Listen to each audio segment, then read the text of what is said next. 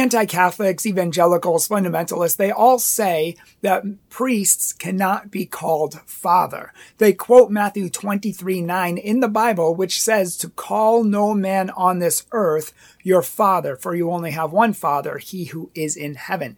And so they say we cannot call anybody father on this earth, and that includes priests. But of course, Catholics disagree. And in this video, we're going to be showing why we can call men father, and even why we can call priests father, and why it does not contradict that verse.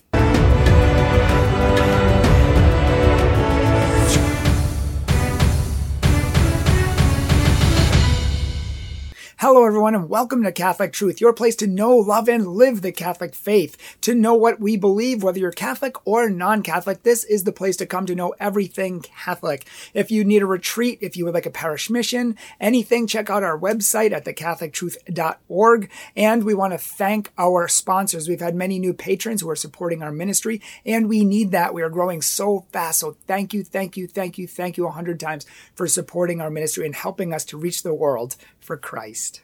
So Protestants say that you can't call man father. They say that passage is literal, and Catholics don't think that it is, because from beginning to end of the New Testament, men are called father. Jesus calls men father. Paul calls men father. Stephen calls men father. James, Luke, Peter, all of them call men father from the beginning to the end of the New Testament. Even Jesus says, honor your father and mother, and a man shall leave his father and mother and cling to his wife. Now, when I bring this up to Protestants, they say, oh, well, that's okay because it's talking about a spiritual fatherhood. You can call men on earth father, just not priests. It's talking about spiritual fatherhood. So even though it says call no man father, apparently we can call some men father, like earthly fathers. And they say just not spiritual fathers. But the reality is the Bible calls men father in a spiritual way as well. And in fact, in Acts 7:1 and 2, Stephen calls not only Abraham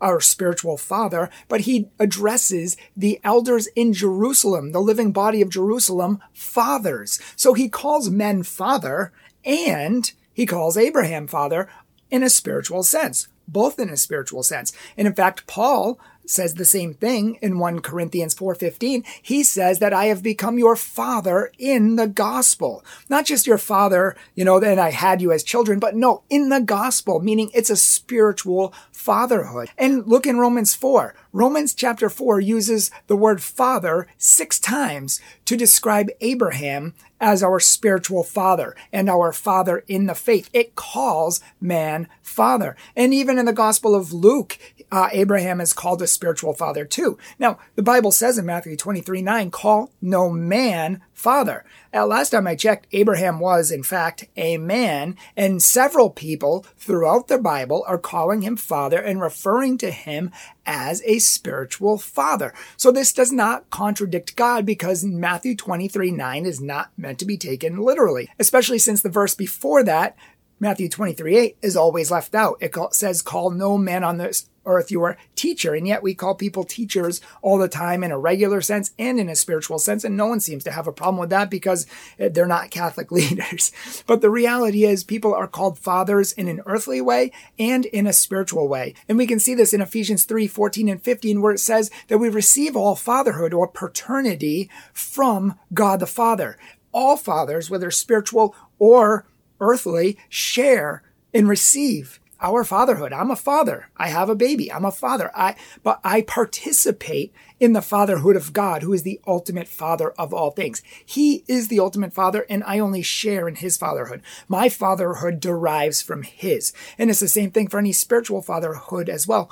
All fatherhood derives from the fatherhood of God the Father. And we receive that from the Father. So Jesus isn't literally saying, call no man father ever at all. In fact, he's using what's known as rabbinic hyperbole here. And Jesus uses rabbinic hyperbole all the time. He makes extreme statements, not literal, but to make a point. Like, cut off your hand and cut out your eye if it causes you to sin. That's rabbinic hyperbole. He doesn't actually want you to do that. And in the book of Matthew, it says that you must hate your mother and your father, your sisters and your brothers. And if you don't hate your parents, then you are not worthy to follow him as his disciple. But of course, we shouldn't be hating our parents. He's just using this as an extreme example to make the point that we should love God above all things and don't put family in the way. And likewise, there are many other examples, but likewise, in Matthew 23:9, he's using rabbinic hyperbole to call out the Pharisees. That's who he's speaking to, because they were usurping the fatherhood of God. They were evil, corrupt guides who wanted people to follow them, and they were not leading people to God. They wanted to be the God. They wanted to be the Father. They wanted to be the leaders of all, and they loved the praise in public marketplaces, as Jesus said. So he's using an extreme statement, not a literal statement, but an extreme statement to say, don't usurp the fatherhood of God. Don't take the place of God, because only God is God. Only God is the ultimate father, and any fatherhood we have is derived from him and should be directed back to him. So spiritual leaders are supposed to direct people back to God, not take his position and don't give it back to him. And that's why we see men called father all over the Bible. Even in James 2:21, it says, was our father Abraham not justified by works?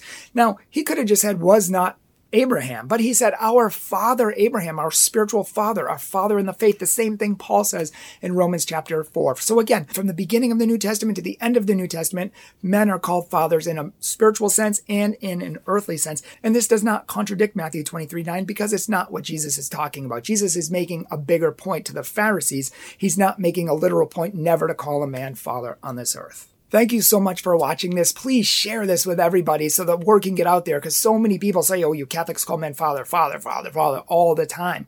Well, let's evangelize back. Like this video, share this video, and leave a comment down below, because all of these things help to make these videos more popular. Helps to get the word out there and helps people to see them, helps them to register higher on the Google search engine so people can be evangelized. So thank you for that. And please make sure you follow our new TikTok, The Catholic Truth, or follow us on Facebook, Catholic Truth, or follow us on Instagram, The Catholic Truth.